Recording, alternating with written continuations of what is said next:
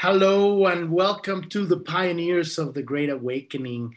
Today we have a wonderful guest. Her name is Demi Pietchell, and I think I said that right. I don't know if I said that right, but she is the founder of the Starfire Codes and is the former executive producer of the Comcastro podcast. In addition to her work as an innovative producer, Demi Pietchell is an award-winning filmmaker with 20 years of experience in new media, metaphysics, and research. Pietchell attended New York University, receiving both a BFA in film and television and an MPS in interactive telecommunications, ITP, from Tisch School of the Arts. When she's not making stop motion animation videos with detritus from your childhood, she can be found exploring rabbit holes utilizing cup accumulation as a metric for lost time. I think that's a lot of coffee or something like that, or tea. And so the Starfire Codes publication dives into impactful insights, stories, and discoveries at the nexus of survival, media, innovation, metaphysics, spirituality, expanded consciousness, intelligence, and the truth of really what's going on. Welcome to the podcast, Demi. Thank you so much. Thank you. And let's dive into this. Tell us something interesting about yourself that most people don't know. Well, everything that you mentioned, everything that, that is a part of me, it all comes together to make me who I am now. So, over time, it's just that, I've put all of these different experiences together, and that's basically how I've come to be where I'm at now. It took a while to get here. I think most people don't know about me that I was an atheist until about 10 years ago. Most people wouldn't know that. And then I sat down, I was watching some videos about quantum physics and about the way that we perceive reality, through our eyes and the way that we interact with that, and the way that everything has consciousness. And I sat down and I was just like, okay, perhaps I had that part wrong.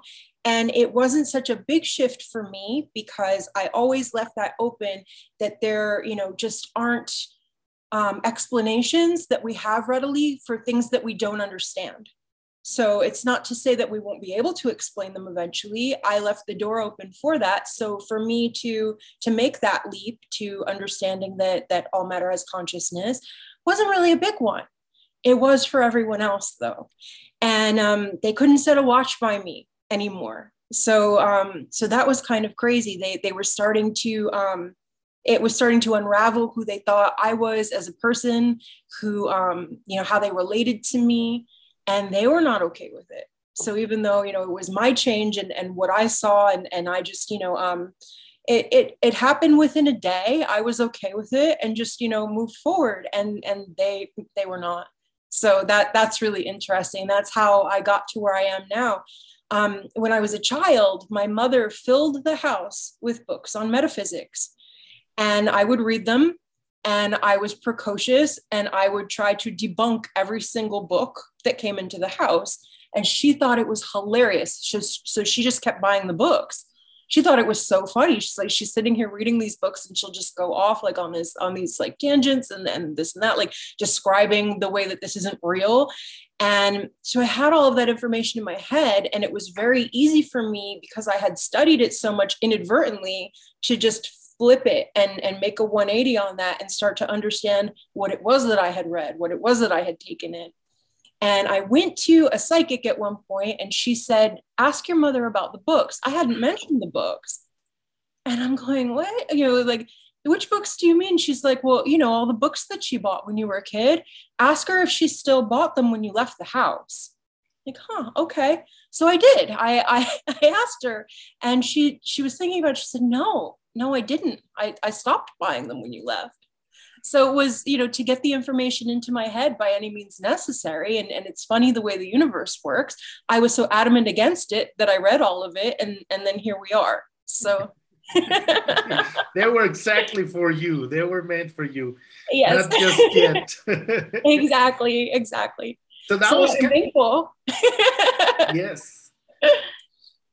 So that was kind of the beginning of this change at some point, and now here we are with all that's going on.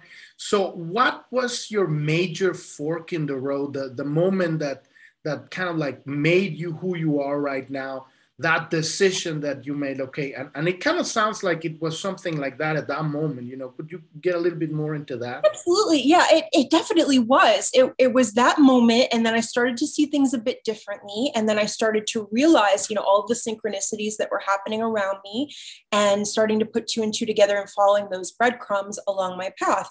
And as I did that, more and more people were coming toward me who would have some small piece of information that would lead me in another direction. And I would see where that would take me. And I started to see how all of this would web out into, creating a different, a different relationship with the world around me, and with my experience of that internally, externally, and just the more that this went on, the more I was accruing that information, and it would revolutionize the way that I perceived things. And I started to integrate that into who I was, and how I approached the world. And just over time, it made all of the difference. Like I can look back, and I don't feel like I was even the same person at that point. It's changed my life so much. So I would say that was the major fork in the road. Absolutely. It was just even having access to that information and then starting to build from there. And then from that point, the universe thought it was really important that I understand energetic balance. So that was something that came into me after that. And it was, make sure that, not to say that things are an equal exchange always, but, that reciprocity is their natural reciprocity, organic reciprocity, that the things that you do for others are energetically, coming back to you, like, not even if it's the same thing, but in other ways that the person is thankful, and that is a beneficial act. And that there's not, people surrounding you who just take or just give, or who have, a negative impact upon the people around them, and to really hone down and pare down the people that you interact with regularly, so that you can come into that balance. And then once you have that balance, then you're ready to expand out into everybody else, because you've centered that within yourself, because you've made that pare down, and you've understood that's proper energetic exchange. Absolutely. Balance is basic. Without that, we don't have order. We don't have, flow of energy. Everything gets stuck and clogged, and things don't flow. Yeah. And that was the most important thing, so once it got to a point where, around me, everything, was pretty balanced, that was what I asked for. I couldn't really think of anything. I was like, flow. Just absolute, just to get into flow, into creative flow, into, having flow within my relationships, having flow just within the world around me, period. And then that started to come to me, and things would flow in and flow out, and to allow that to occur organically. I feel like the world we live in now, it's a very inorganic way that has been put upon us to react to each other. Whereas, before we had internet, before we had social media, we would just kind of flow in and out of each other's lives, and see each other when we saw each other, and do our own thing. And it would be, oh, hey, it's great to see you. And now it's like, if there's some sort of friction or animosity or things like that, like, you have to make a hard break at this point. Like, that's the way that this functions, and it's not natural. Like, the flow of that is not natural. And to remember what it used to be like, for those of us who do remember, who have that, because it's been around for so long now, for those of us who do remember, to kind of come back to that, and just flow in and out, and leave the door open later for interactions with people who you might not be on the same page with at this point, but maybe later you will. So, and especially in this environment, with as much contention as is bred through the algorithms, through social and everything at this point, just to have that in the back of your mind. People change, your opinions have changed, my opinions have changed, we've learned, we've grown. Let that be what it is. And if somebody, comes back around to a certain point, and they are ready to hear certain things that you need to convey to them, or that you feel are important at that point, you leave the door open. Absolutely, absolutely. So what has been your worst moment? Like we have our journey, we're like the main character of our movie, right? And we have like the beginning of as a story, we're introduced, and we have like our inciting incident, that fork in the road that throws us into the adventure, into the other world, right? And then we go through all of these experiences that are pushing inward to changes and challenges. And then we go down, down, down, down, down, down, down, all the way to the dark, right? What was that moment where you hit rock bottom in something that really, that was the end of that Demi, right? Demi. Yeah, it comes back to energetic exchange again, energetic balance. My whole life, I had nightmares up until the time I was 30. And it was past that point, like, a whole bunch of things had happened, and none of them were good, like, and I had to sort out what was happening with me internally, and come to a place where I was reconciling with what my psyche was trying to tell me, which I had no idea about any of that, right? I was coming from a place of atheism. I was coming from a place of, things are what they are, just very concrete. And I hadn't really delved into that my psyche is trying to tell me something. There's something amiss here that I need to put back together. And by that point, I needed to, and I had been a lucid dreamer my whole life, not even knowing what that was, or even, it was just something I did. I didn't know, so I used that, and I went into my dreams, and I started to meet with different parts of myself, and bring them together. And I talked to a shaman about it later on, well past, like maybe even 10 years past that time. And she was saying I basically did a de facto soul retrieval, which was very interesting to me, like that I even intuited to do that. How did I even know that that's what I needed to do? But I went in and I started to meet with other aspects of myself, and instead of, being fearful of what they presented to me, a lot of the time just giving them a hug. And as I would give them a hug, they would dissolve back into me, right? And you wake up from that and you're, wow, okay, I had this whole shift based around that. And then one of the dreams was just, like seeing things as separate, seeing things as like, in their own box, and in their own separateness. And it was, to understand, you would have to read these things and put all of these things together. And I was like, they're blank. I can't see them. So it was like, realizing, okay, like there are things that are here that need to be, pulled together. And just to have that sort of experience, like within the dreamscape, and it just started barreling forward faster and faster and faster the more I dove into it, and pulling all that knowledge together to pull it all back into me, and to have that kind of an experience that propelled me in directions that I wouldn't have gone. So, absolutely, it was, it was necessary to hit that point, to reintegrate those pieces, and to come out whole, and to, have the trajectory to go where I was going past that point. I wouldn't be who I was otherwise. So you kind of came into this life with a lot of training from other lifetimes and other worlds, and suddenly came up together, and lucid dreaming. You went into shadow work without even knowing that it was that soul retrieval. So you're basically a shaman, and you didn't know that. And I had no idea. I had no idea. And that was another thing, when I became, I'm part of the professional association at Monroe Institute. So when I went to their, we did a biannual Zoom meeting. They do every 2 years, but they did it over Zoom because it was during COVID.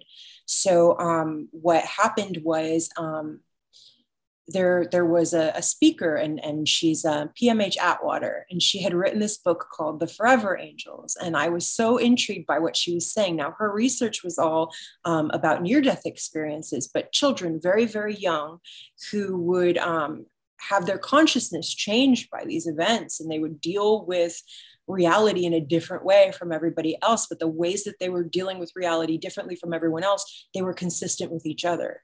and they had all of these different things that would happen, like 80% of them were like this, 70% of them felt this way, like very high numbers, very, very high numbers. And I stopped, and by the end of what she was saying, I'm thinking, and I asked her, did this happen also, for children who had a lot of out of body experiences? Because I did as a kid. And she was, absolutely, it's just not what we studied. And like light bulbs went off for me. So I read through that, and it made so much sense with who I was and how I deal with the world, and the things that are unique to me that I thought, I thought I was weird. I thought I was, like just like this really strange kid. And I'm sure, and especially reading all of those accounts, like they all thought they were really strange too, and didn't know quite how to interact, like being in the world but not of it, kind of a thing, and having that sort of a feeling. And it was just so eye-opening to read her book and to understand that, this isn't so weird. It's just that I have a different experience, and my place in the world is different from everybody else's. And like you said, I came into it with all of this other knowledge that I could pull upon, and no way of knowing what that was. So it was just, crazy experience after crazy experience as I got to know that about myself.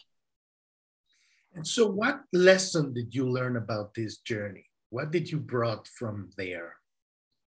Oh, wow. So much, so much over time. And it goes into, when you have your North Node and your South Node, I eventually looked into that, and my North Node is in Virgo. My South Node is in Pisces.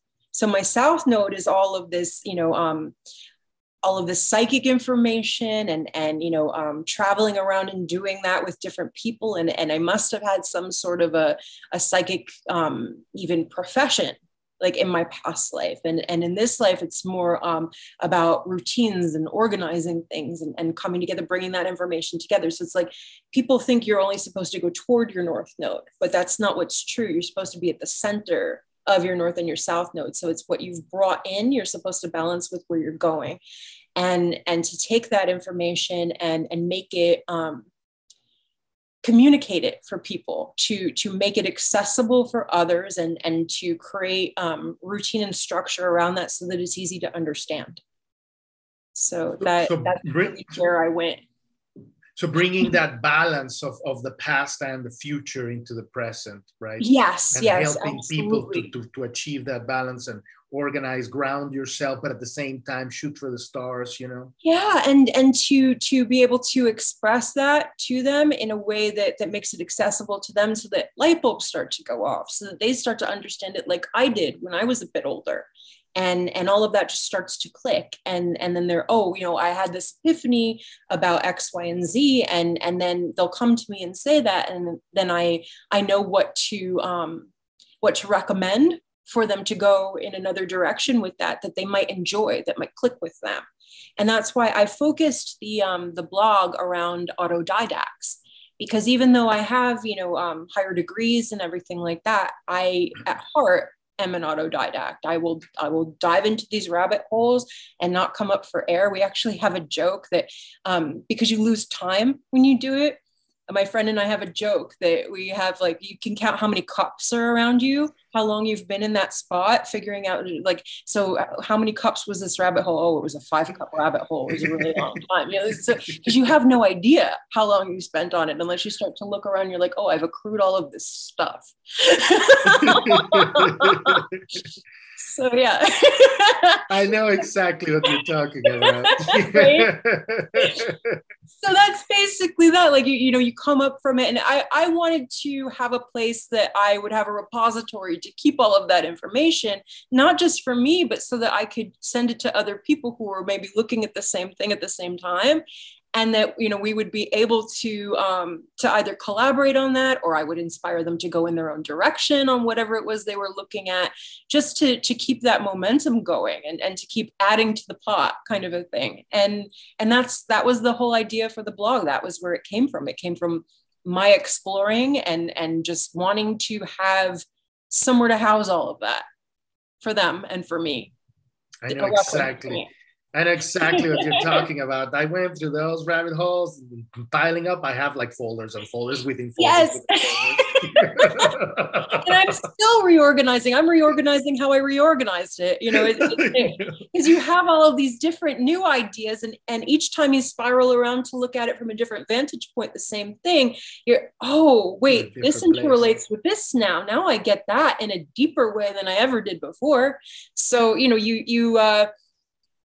you end up with all of this other wisdom of experience that you've brought back around to the same thing. And you can look at it with new eyes and, yeah, wow, what I said about this, yeah, it was accurate for me at the time. And yeah, I felt like it was an epiphany then. And I feel like it's even more of an epiphany now because I get it on this whole other level. It's amazing.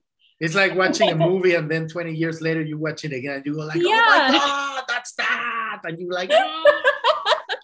One of my favorite films is like that. You can watch it over and over again. You see all this stuff happening in the background. It's called Primer, and it's about time travel. It's there are these. You need to watch this movie. They made it on a $7,000 budget, like no budget at all. Okay. But it's one of the most in-depth, crazy plots. XKCD did a meme about this where like it was showing the plots of different movies. And then it shows Primer and it's just like, looks like spaghetti. Like you can't even follow like where it, and this is why. So as you're watching it, the first time you're watching everything happening in the foreground, you're just taking it in. You go back and you watch it again, you can see in the background, everything that was coming. You can watch like just way far into the background of the shot.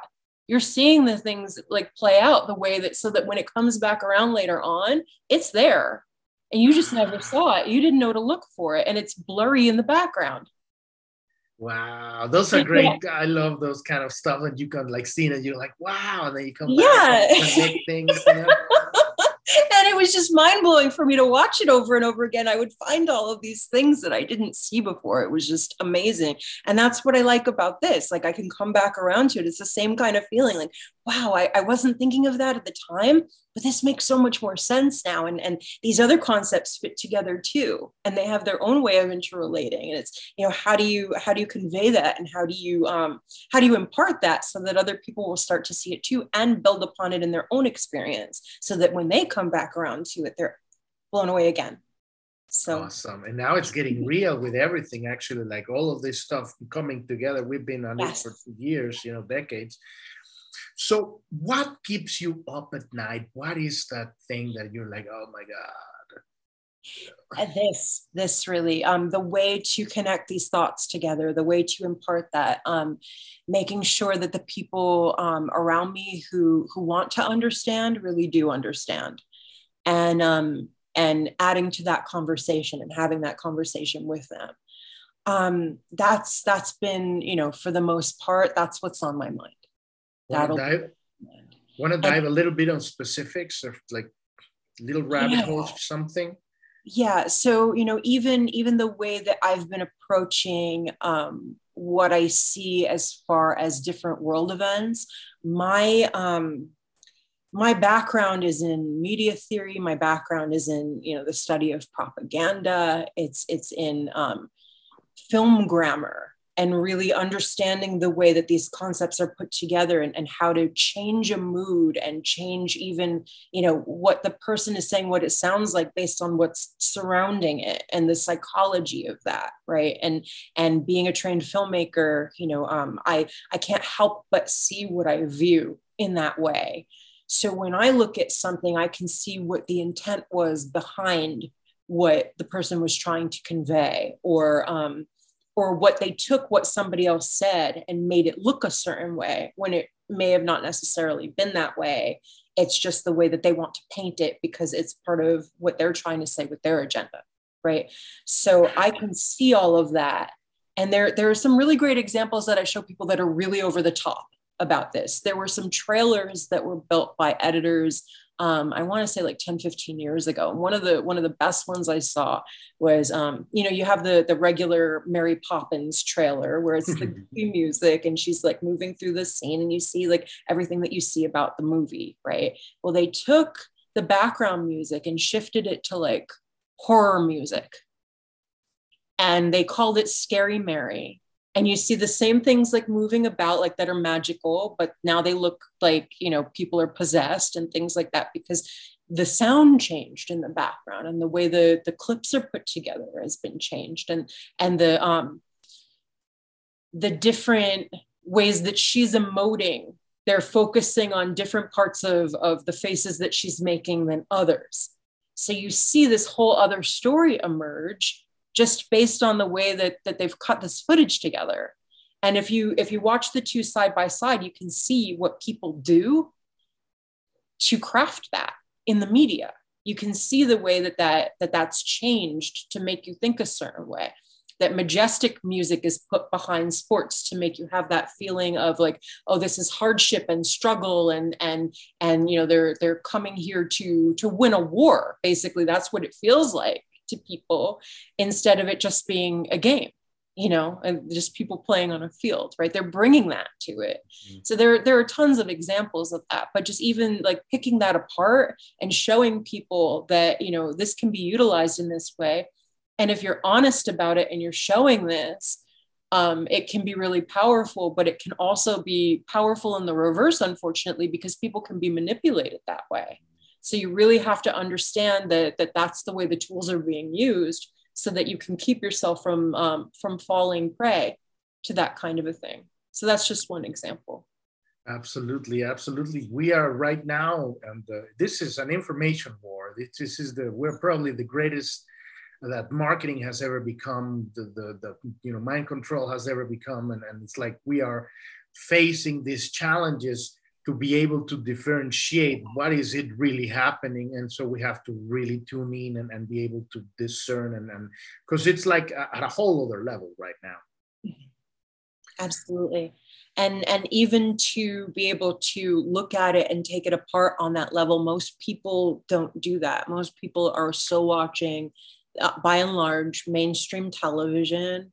They're still subjected to the ways that these things are put together. They didn't study it, so they don't know that that's done on purpose. They don't have the background to see that that's what people are conveying through doing this, and that they're appealing to your emotions. And all of this goes back to originally, advertising was done logically. It was just by showing you that X product would produce Y results, and this is why you should want it. Okay.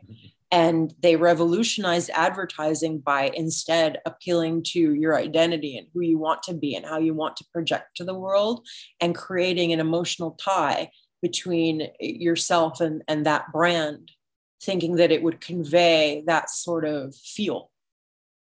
So that's been utilized, you know, for the past 100 years to connect people with brands that way. Like brand loyalty we talk about now, and you know, the importance of branding. That's why it was done.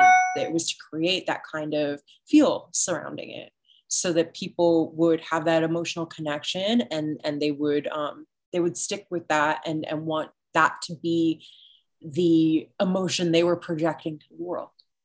So how do you see this being weaponized right now? By the media, by the pharma, by the government? How do you see that?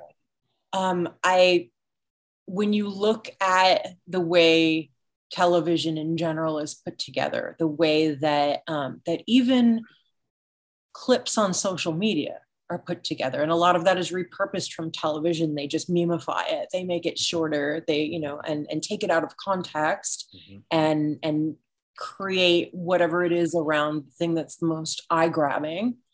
And because people want to share the thing that's the most eye-grabbing because it grabbed their eye, they want to be first to do that, and it provides social credibility for them that they were the first to do that. So they're generating this off of it, and then other people come back to them for that, and it just creates this whole social currency surrounding these ideas, you know. But if you go back to television, which is, you know, a lot of where the way to craft that came from, you know, because that's what would keep eyeballs. You know, we already have, you know, years and years of data on, you know, what people like to watch and why, and when they click away and when they don't, even when they were using remote control, you know, well before we had internet, we had data on this, on what would keep people's attention and what makes them look away. So all of that data is being utilized in a huge way to keep you engaged And then they take that data and then make you feel conflict. They create dopamine surrounding this, in you, in others, and purposefully change the algorithm to put you in a position where you're looking at something where you're going to be conflicted when you look at it. So you're going to engage in conflict with other people. And it's a whole, divide and conquer mechanism that goes into that. So, people need to be really cognizant of what they're taking in and how it makes them feel. If you're starting to feel in certain ways, back to energetic balance, if you're starting to feel certain ways when you're engaging with the media, no matter if it's on television or if it's online, if you start to feel in a negative way, take a step back and don't necessarily connect it with the person that you're talking to. It might not be about that. It might not be about, they might just be having a bad day, or, they might be seeing what you're seeing from the other side. They might be stoked by the algorithm on the other side. So you have to kind of take a step back and give it some air, let it breathe, walk away, and regain balance, regain, your center, and become more mindful, be present, and understand, okay, I'm sitting with this feeling right now. It's not such a great feeling. Where did it come from? I want to go toward what feels good, because that's why we're here. That's our whole compass, is our emotions. Like, our emotional compass is what we use to know where our higher self wants us to go. We want to go toward joy. Joy is your north point. Joy is your true north. You don't want to engage in what the rest of this is. That's all just fear-based, but it's put there to derail you from moving toward what your higher self wants. So you have to be able to discern which direction you need to go and what you need to take in based on that. So they say the strategy is to lower the frequency so people get into conflict. And so when they're in conflict and fear, they can be more manipulable. Yes. And I see it with people who are generally, in most points of their life, are high frequency. They're even getting sucked into it. They're battling it out with each other, so there's a lot that goes on with that, and even when you can still be pulled into it. We're all human. And it's not, even when people say that people are awakened, I like to still call it awakening. I don't feel like we're ever done. I feel like it's ongoing, ing, not ed, not ever done, so we need to keep going and keep looking at things and keep getting better and better and better every day. We need to keep growing. And, the second we think we know everything there is to know about everything, that's the second we're done for. Absolutely. Absolutely. So what is your vision for humanity's future? I would like to see people start to understand the interconnections among the information that's out there so that they can put it together for themselves, not to just see things in a way where they are holding things up and saying, look, here it is. I was right. You were wrong. Will you listen now? It's not about that. Everyone's going to tune into things and out of things at their own pace. They're all going to figure that out when they're supposed to. So it's not really about holding it up and saying, are you going to look? Are you going to look now? Is this enough? Is this enough? No, that's slowly boiled frogs. We're not doing that. Those of us who know, we're not doing that. Yeah. And if everybody else wants to do that, that's their prerogative. That's okay. What we need to do is look at each piece of information that we get, see the way it interconnects with the other pieces of information in context, which is what they are killing on purpose. They're killing our sense of context. They're taking everything and making it into a soundbite. It's a clip. It's devoid of context, of meaning. Context creates meaning. So when we pull all this information together and we can look at it, we see, how does it impact me? How does it impact my life? How does it impact the people around me, my loved ones? How do I keep myself from falling prey to these things? How much of this is a lie? How much of this is just fear-based? How much of this really deserves my attention? Does it? Do I need to be spreading this? Do I need to be sharing this with others?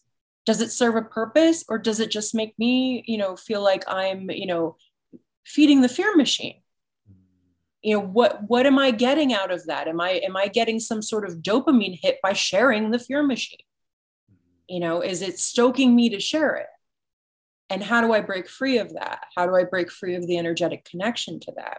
And then past that point, when you start to look at these things, how do they impact me, and what can I do about it? Not just sharing, not just talking. What can I do about how that makes me feel? And what can I do to shore up my life so that I'm not impacted by whatever this is that's coming down the pike? Then you start to see the direction unfold of where we really need to go. And where we need to go is to refocus our energy on what we want to create, not on what other people want to create or want to create with us or want to turn us into or do to us. What we want to create as human beings, that's where we need to be. And anytime we start to feel that way, that's where we have to refocus it. How does this impact what I want to see for the world, where I want to go, what I want to do? What does this change? What does this, how does this revolutionize the way I look at what my plans are? Is this a breadcrumb that's put here for me to show me, what I need to avoid or what I need to bring in? Or is this just superfluous information that somebody's trying to put there to knock me off my path? Absolutely. And we go from there, and we see, what's happening with that. We see how to create a plan based on that, and what belongs in it and what doesn't. And from there, understanding that if we can't vote, we vote with our feet. If our vote is suppressed, if it's changed, we vote by leaving, by opting out, by saying no to the things that are coming down the pike that we don't like. We say no, we walk away, we do our own thing. Absolutely. And that's how we get somewhere. That absolutely, just like Mr. Buckminster Fuller, says, you don't fight the establishment to change establishment. You create a new paradigm that makes the old establishment obsolete, right? How are you going to change something that's not yours? It doesn't belong to you. It doesn't belong to me. It doesn't belong to you. It belongs to them. They can do whatever they want with it. Yeah. That's the problem here. So we're railing against it, thinking that it belongs to us, and that there's an illusion that it belongs to us. It belongs to them. We're not going to change it. Yeah. We need to step out of it and build what we want to see, what we want to create, where we want to go, and do that. And once we do that, once we make that mental shift, that's where the power is. That's Absolutely. Where we're headed. Absolutely. Mm-hmm. So on that train of thought, what are you doing right now to contribute to this vision? Oh, just everything that I'm putting forward with the blog, with the publication, that's to get people to think in that direction.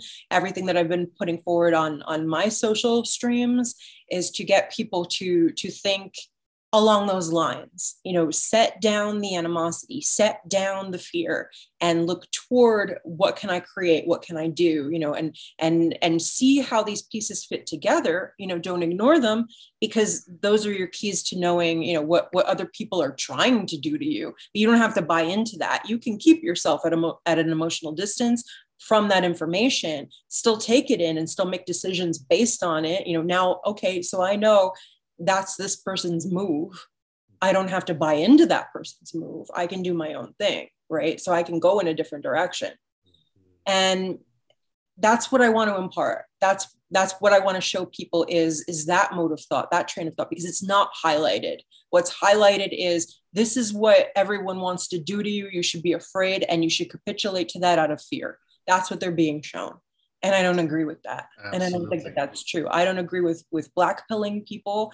I don't agree with feeding off of their fears to create more eyeballs on your page. I don't agree with any of that. Like, a lot of what comes from both sides on that, the sensationalism and just trying to garner people, garner their eyeballs into what you're showing, what you're saying, just to base it around this fear aspect, where, regardless of which flavor of Kool-Aid people prefer, they're drinking one or they're drinking the other. I don't see the world that way. So I try to impart that as much as I can. So it's kind of like a similar kind of connected question, but what do you think we can do to inspire unity among the different groups of the awakening movement? I think it has to come from them. And honestly, it's just, keeping people focused on what they want to create, because what everyone's mission is going to be different. So what inspires them is going to be different. But in general, what should inspire them and what we should be trying to convey is keeping the focus on that kind of creativity, on that kind of inspiration, on that passion and that drive to create a world that we own, that is ours, that's not part of this system that we were made to think that we have some hand in, but we really don't, that does not belong to us and is trying to suck up our energy and use our energy for something else. We need to pull our energy back in and focus our energy on what it is that we want to see for the world. And for everyone, it's going to be different. For even all the people that you've interviewed before me in this series, each one of them is focusing their energy on something specific that's specific to their path, that makes them who they are, and they see what they see, and that's what they bring to the table. And I think that that's amazing, so even with that, that needs to be where we're looking, because everyone is going to be different. But the connective thread is really to keep that energy, that passion, that drive moving forward, to know what your mission is, to find what your mission is, and to feel connected to that and feel connected to source and make it happen. Absolutely. Absolutely. What's your favorite quote? Oh, guys, so many.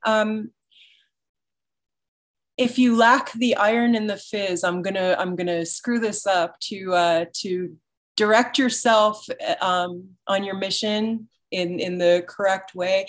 Don't be surprised at which inappropriate port you end up at. And I am completely paraphrasing that, but it's Tom Robbins, and many of his quotes. I love his quotes. Yeah, and then. Also, another one that pops up in my mind a lot, if you knew that each life that you live was just a period of time that you live it, would you slow down or would you speed up? Would you look at it as a costume change, or would you, lean back into it and be afraid, and this is another one I'm paraphrasing, but that's Chuck Palahniuk. And these things really, really add to the way that I look at the world. You are in control of where you go and what you see and what you do. You're in control of whether you speed up or you slow down. If I lean into the synchronicities around me, things barrel forward. If I get scared of that and I lean back, things slow down. I'm in control of the pace at all times. So for me to guide that and to understand it and to understand what I'm being guided to do, all of that comes into play. And outside of this sphere, time is not the same. So you have either all the time in eternity to figure something out, or it's necessary to figure it out in this life, so you better do it now. Absolutely. So, which one is it? And this is something, in my interaction with my guides as a channel, it's something that comes up a lot for me, because I know that guides have no understanding of time. So it's like, do you want me to do this now? Then we need to move these things around. If you don't care and I have eternity to do this, then it doesn't matter, I guess. Right. But if there are obstacles and barriers to me getting that thing done, then, okay, we can remove the obstacles and barriers so that I can get it done and I can learn from that and move forward. Or, if this is an eternity issue, we'll deal with it in eternity. It'll be okay. Maybe it's both. Right? So we'll see. That reminds me of that. I'm probably going to paraphrase it too, but that reminds me of that quote by Bilbo Baggins. Every time you step out of the door, there's a whole world out there. If you don't keep your feet, you don't know where you're going to end. Another one that I love is, and just because it was so prescient, it was Marshall McLuhan. It was him saying that World War III would be a guerrilla information warfare war. It would be civilians and military working in parallel, and you wouldn't know what was happening. And I think that that's a lot of what's going on right now. It was so prescient. It was 1970 when he said it. You saw it coming. Yeah, yeah. Absolutely. In a big way. So, yeah, that's a quote that I think about every day. You know, I look at the landscape of where we are and the way that media is utilized and the way memes are utilized and all of that. And I see his words in front of me as this unfolds. Absolutely. So what do you want to say to our audience? How do they, how can they find you? How you inspire them and tell them, you know, something to take them with, and how can they find you, you know, all of this stuff? Sure. Well, I have my Substack is starfirecodes.substack.com. I'm also at Starfire Codes on Telegram, on Getter, and on Truth. So you can find me in any of those places. And yeah, my biggest takeaway would be, you know, just to remember as you're going through this landscape, remember to come back to center. Remember to pull in your energy. Remember that you are in control of your energy, and to, as you're putting all of this information together, really look at it in terms of what can I build from this? Where can I go? What can I create? And how can I change things? How can I make things better for myself, for my family? Think small, think insular, and then you can build from there. Once you've got, you know, the sacred temple unit at the center of everything down, you can expand what that temple encompasses and go there and really have an impact. But it starts with you. So to remember that and to like have that as your creative center, and not to be derailed by any of this fear-based stuff that comes down the pike. That's really what I would tell people. That's the most important thing, no matter what it is that you do. Absolutely. We see a lot of that stuff, and now we understand, you know, that's a waste of time and energy. It's important for us to know what's going on, but, you know, it's more important to focus on, you know, center, connection, and love, right? Absolutely. Raising that frequency. Yes, definitely. Thank you so much, Demi, for joining us. Maybe later on we can do another one where we talk about more specific subjects or something. But thank you so much, and we're going to put all of those links on the description on the page and wherever it goes. And thank you for joining us for the Pioneers of the Great Awakening. You now know where to find Demi. And also, you can follow the podcast on journ.tv. That's JOURN.tv. And if you're going through the dark night of the soul, you click on the support button. We have a very specific coaching program where we're helping people to get through their dark night of the soul. Thank you so much for having me. Bye, Demi. Thank you. Bye. Thanks.